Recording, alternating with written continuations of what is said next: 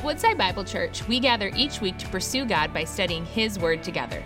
Through this 3-week series, we're turning to the biblical book of Isaiah to discover how God's holiness, forgiveness, and love compel us to share Him with others. We'll come face to face with whatever's keeping us from answering God's call as Isaiah did, "Send me."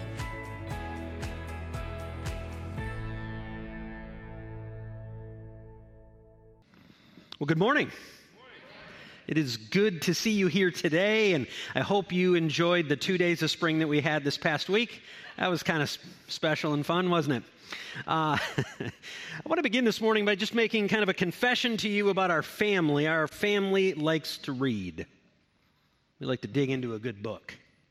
All four of us, if you find us on a summer day when the sun is kind of beating down, there's that light little breeze going on. My guess is you'll probably find at least one of us enjoying a good book. All four of us really enjoy that thing, but we also like to do something that may be a little bit different or a little bit weird for those of you who like books, who like to engage in reading. We do this thing that is a little bit strange, and here's what it is. We like to share the kind of the key moment in a novel when the plot twists. So when that thing happens, you're kind of going along, and then all of a sudden something changes. Yeah, we like to kind of share that with each other because it's kind of a cool moment. We're sort of excited, and we want to share that with each other. And you might say, well, that's kind of weird because you don't know the story. I know. I know.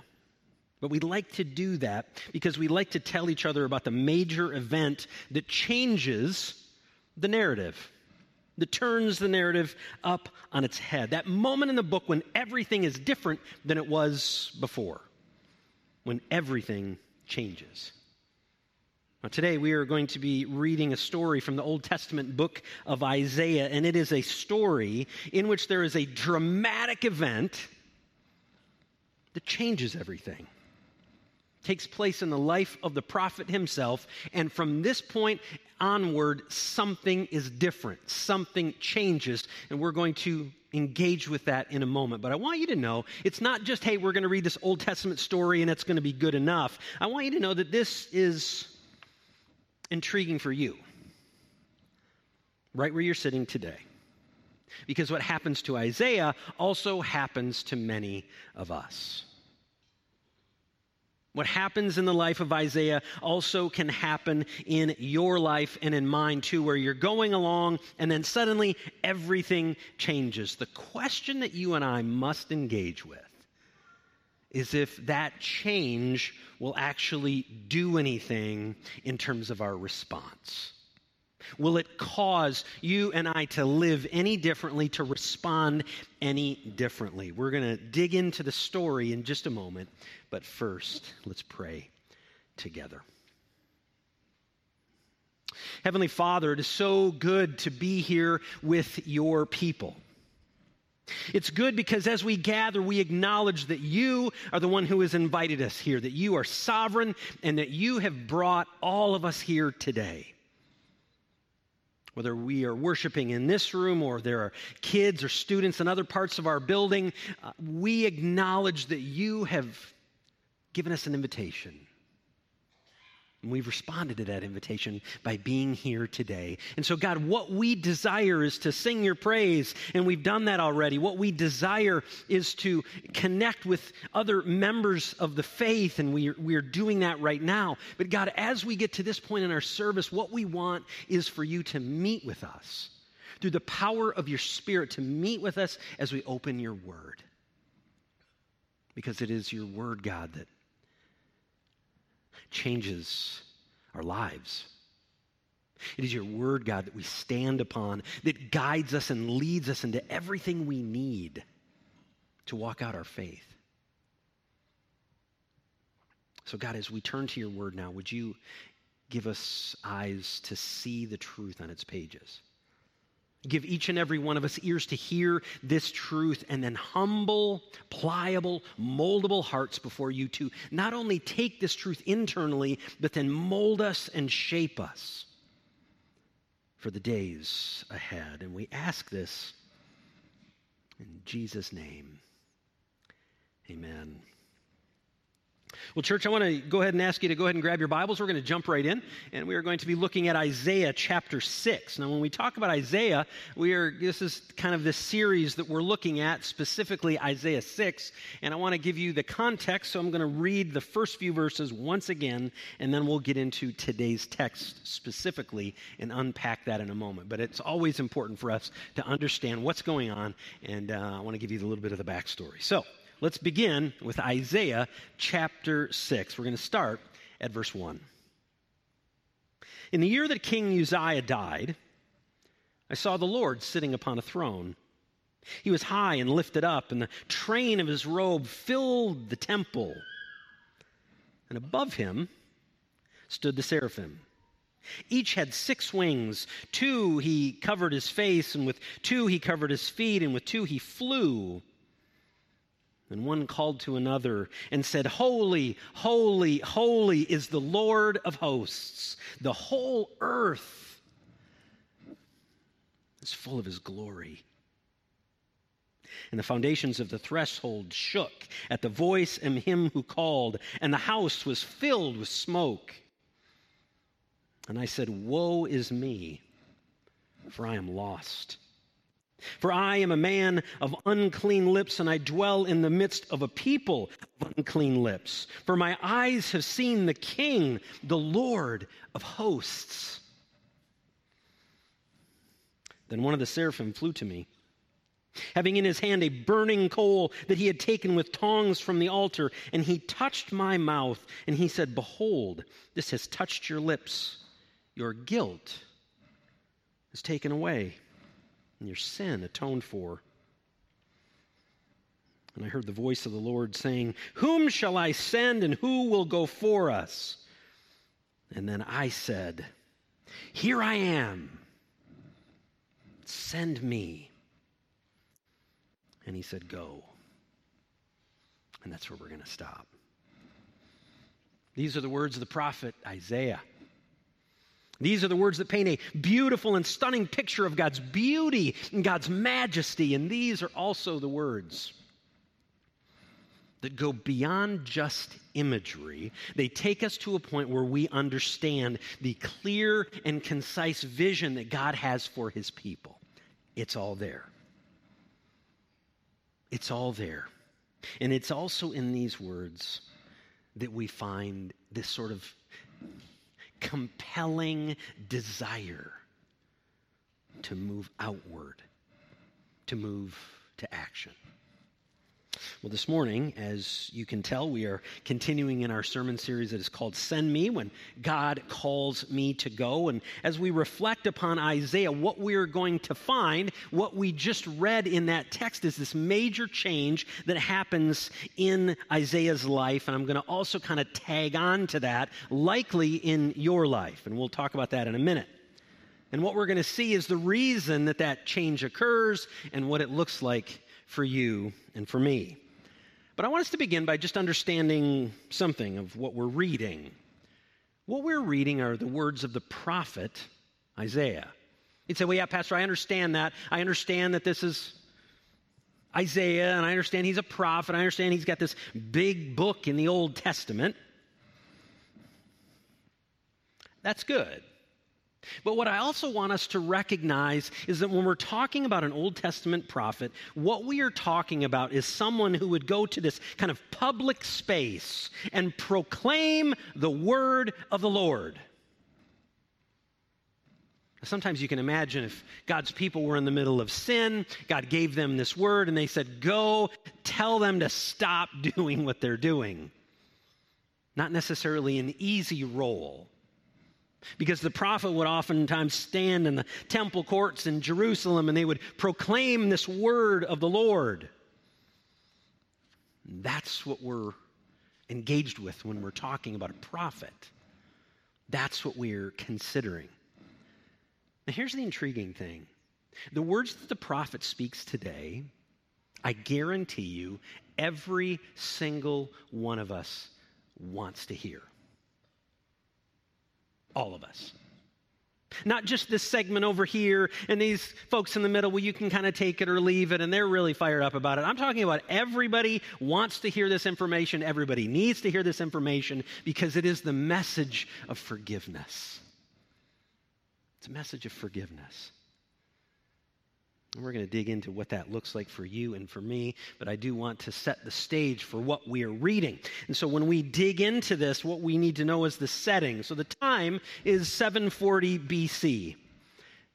And God's people have been broken apart. They've been moved into two spaces. You have two kingdoms, you could say. God's people, God's chosen people, are Israel, and they are now Judah. And so what we have is that Israel was in this northern region, and God's people, as Israel, they're in the northern region, but they are kind of getting some heat. They're feeling a little pressure because of the king of Assyria is kind of putting that heat on them, that pressure upon them. Now, if that wasn't bad enough, something that is even more significant is going on. These are a people who God had said, "You are my people," and they've turned their back on him. They are a people now who are kind of leaning into idolatry. So they're disobedient to the law, they're leaning into idolatry, and that's what we find in the northern kingdom. You guys got that? Northern kingdom, disobedient, okay? Then we get to the south, and things are falling apart there too. Judah's king is a guy by the name of King Uzziah, and he has just passed away, and this is following a really powerful and significant reign. Jerusalem has been strengthened, and his enemies have been defeated under this guy's leadership. But it didn't stay that way. I'll explain that in a moment. But under Uzziah's leadership, you see the significance of why he was powerful and why those things happen when you consider 2 Chronicles chapter 26. I don't expect you to go there, so I'm just going to go ahead and read it for you. It says, "Set himself to seek God in the days of Zechariah." This is King Uzziah. And King Uzziah, who instructed him in the fear of God, and as long as he sought the Lord, God made him prosper. So as King Uzziah, he took over as a young man, and you'll read that in that text. He took over as king as a young man, and what he does is as he walks in faith, as he leads God's people with a measure of faithfulness, what it says is that God would prosper him. And you've seen that. But then something changes. Because walking in faithfulness does not mark all of King Uzziah's life. That's not his entire reign.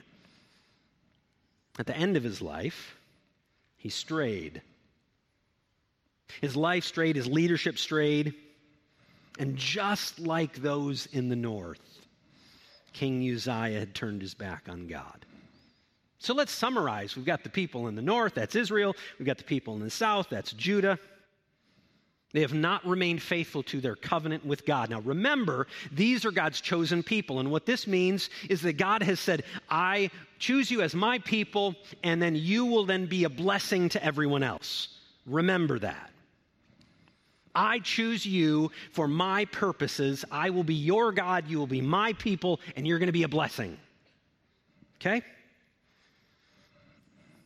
What we find in this scenario is that instead of being a blessing, both the northern kingdom and the southern kingdom are a mess. They're a mess. But God in his goodness has decided to do something different about it. So we get to our text today. Let's look at verse 5. Woe is me, for I am lost.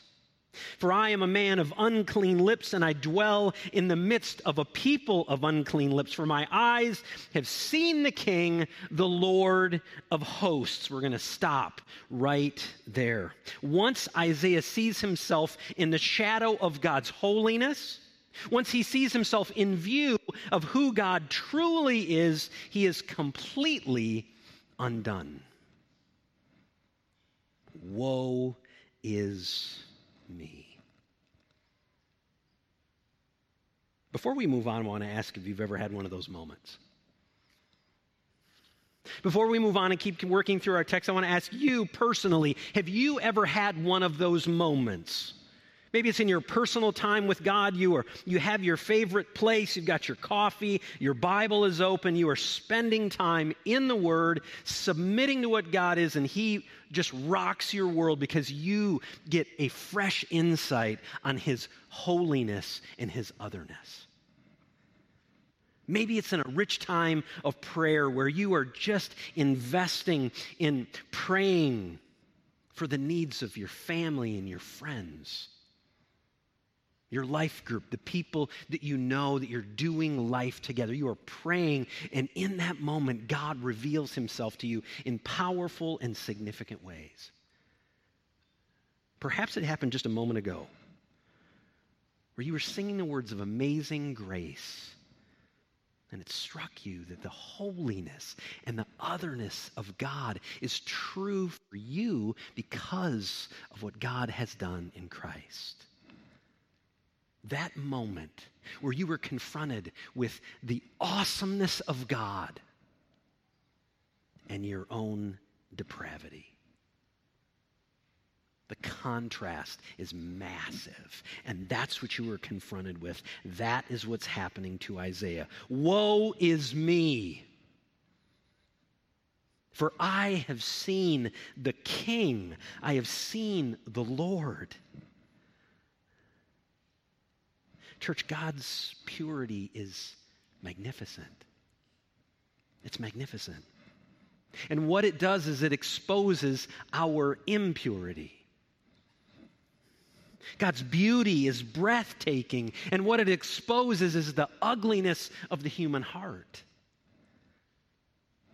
God's power is awe-inspiring, and when we see it for what it is, we recognize our own weakness. That's what's happening right here. Isaiah is confronted with, in this moment, with awe and wonder and amazement of who God truly is. So what does he do? He freezes. He can't speak. Just a little research here, you find that the ESV says he is lost in that moment. Another translation, the NIV, says he is ruined. You go to still another translation, the NLT describes Isaiah's posture in this moment by saying, I am doomed. Why? Because he is facing holiness. And it is in view of that holiness that we recognize our amazing need for forgiveness. I know that when I came to faith, I was a freshman in college. I didn't come and kind of walk in the door and boldly declare, God, I'm here.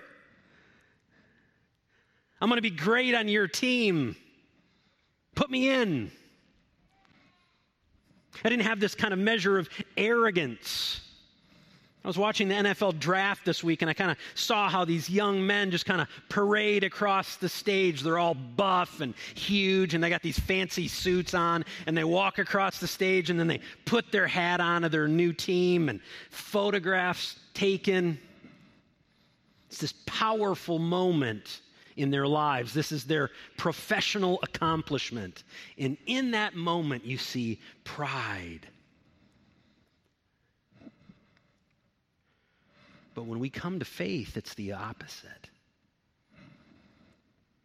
We come humbly, aware of God's goodness and His holiness and His otherness. And what we see is our need for forgiveness.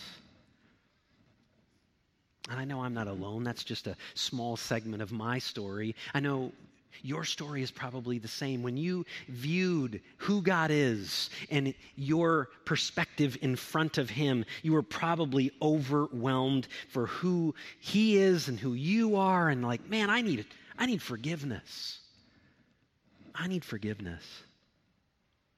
You see, that posture has been written about and talked about for centuries. guy by the name of John Calvin wrote about it in his classic book, The Institutes. Here's what he writes.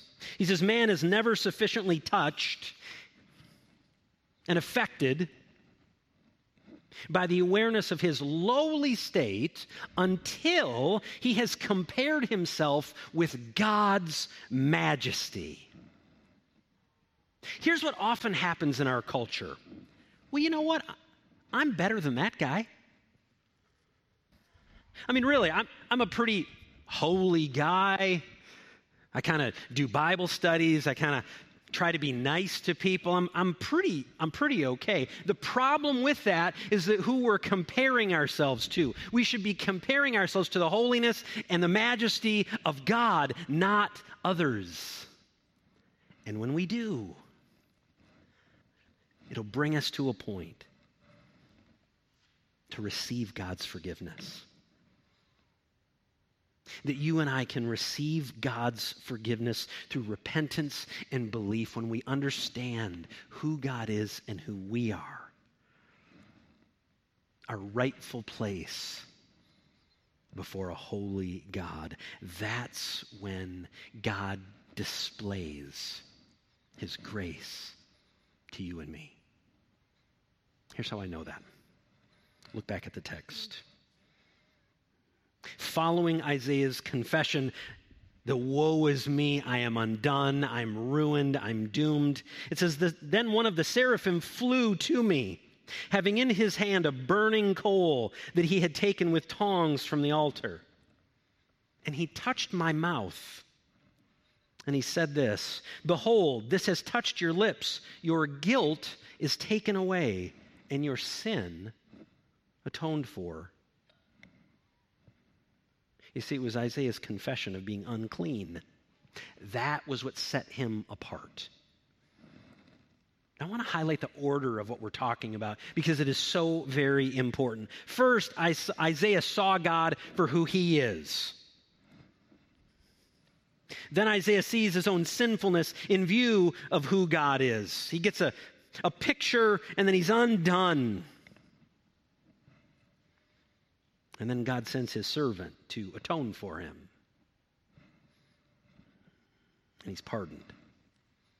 In that moment, he is forgiven. Church, God does that for all who come to him humbly. When we come before him humbly, he provides a way for sin to be atoned for sin to be pardoned, for sin to be forgiven. And that way is through his Son, Jesus, who is the Christ. He is the one who provides the pardon. He is the one who provides the atonement. He is the one who provides our forgiveness. I want us to look at 2 Corinthians chapter 5. I'm not going to have you read it. I want to read it to you. I want to read it over you. I want you to hear the significance of this particular passage, of what it means to understand who God is, to understand your own depravity, and to experience forgiveness in Christ. Here's what the Apostle Paul says about you. Therefore, if anyone is a new creation, if anyone is in Christ, he is a new creation.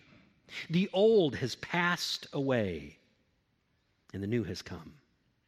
All this is from God, who through Christ reconciled us to himself and gave us the ministry of reconciliation. That in Christ, God was reconciling the world to himself, not counting their trespasses against them. And he's entrusting to us the message of reconciliation. Therefore, we are ambassadors for Christ, God making his appeal through us. So we implore you, on behalf of Christ, be reconciled to God. For our sake, he made him who had no sin, and in him we become the righteousness of God.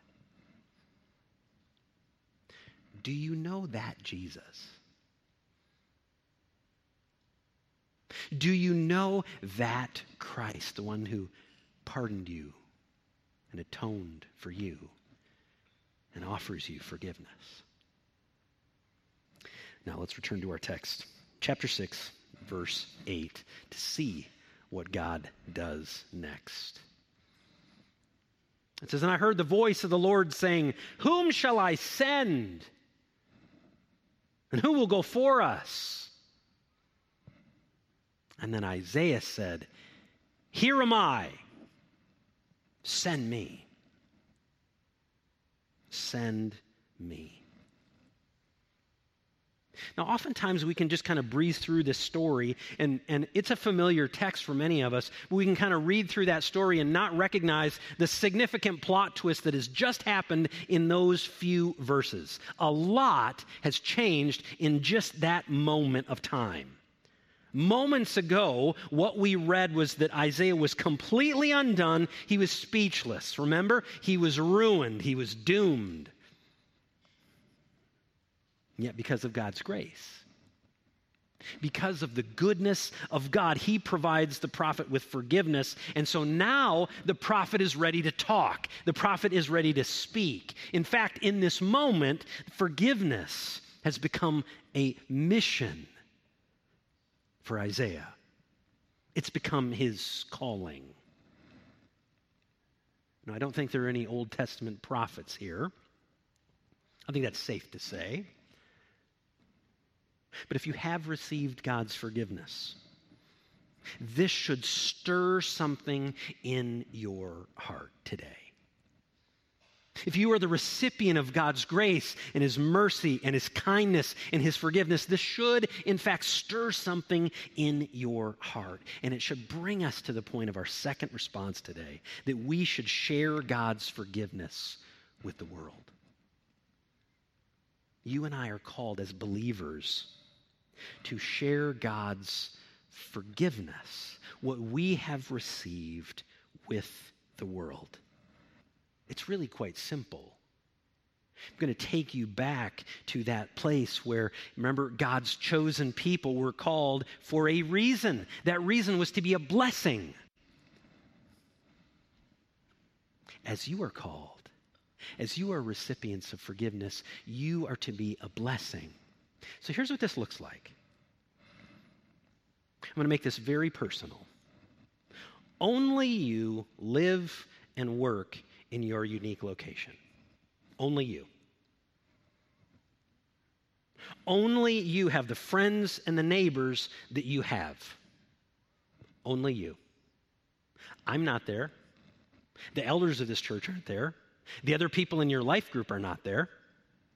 Only you are there. And God has placed you right where you are for a very specific purpose. You rub shoulders in the office, in the location, wherever it is that you work. You rub shoulders with people for a purpose. God wants you to be a blessing. If you have received forgiveness that we have in Christ Jesus, then what he is calling you is you are called to be a mouthpiece to the world, to share about the forgiveness that you have received. It's that simple.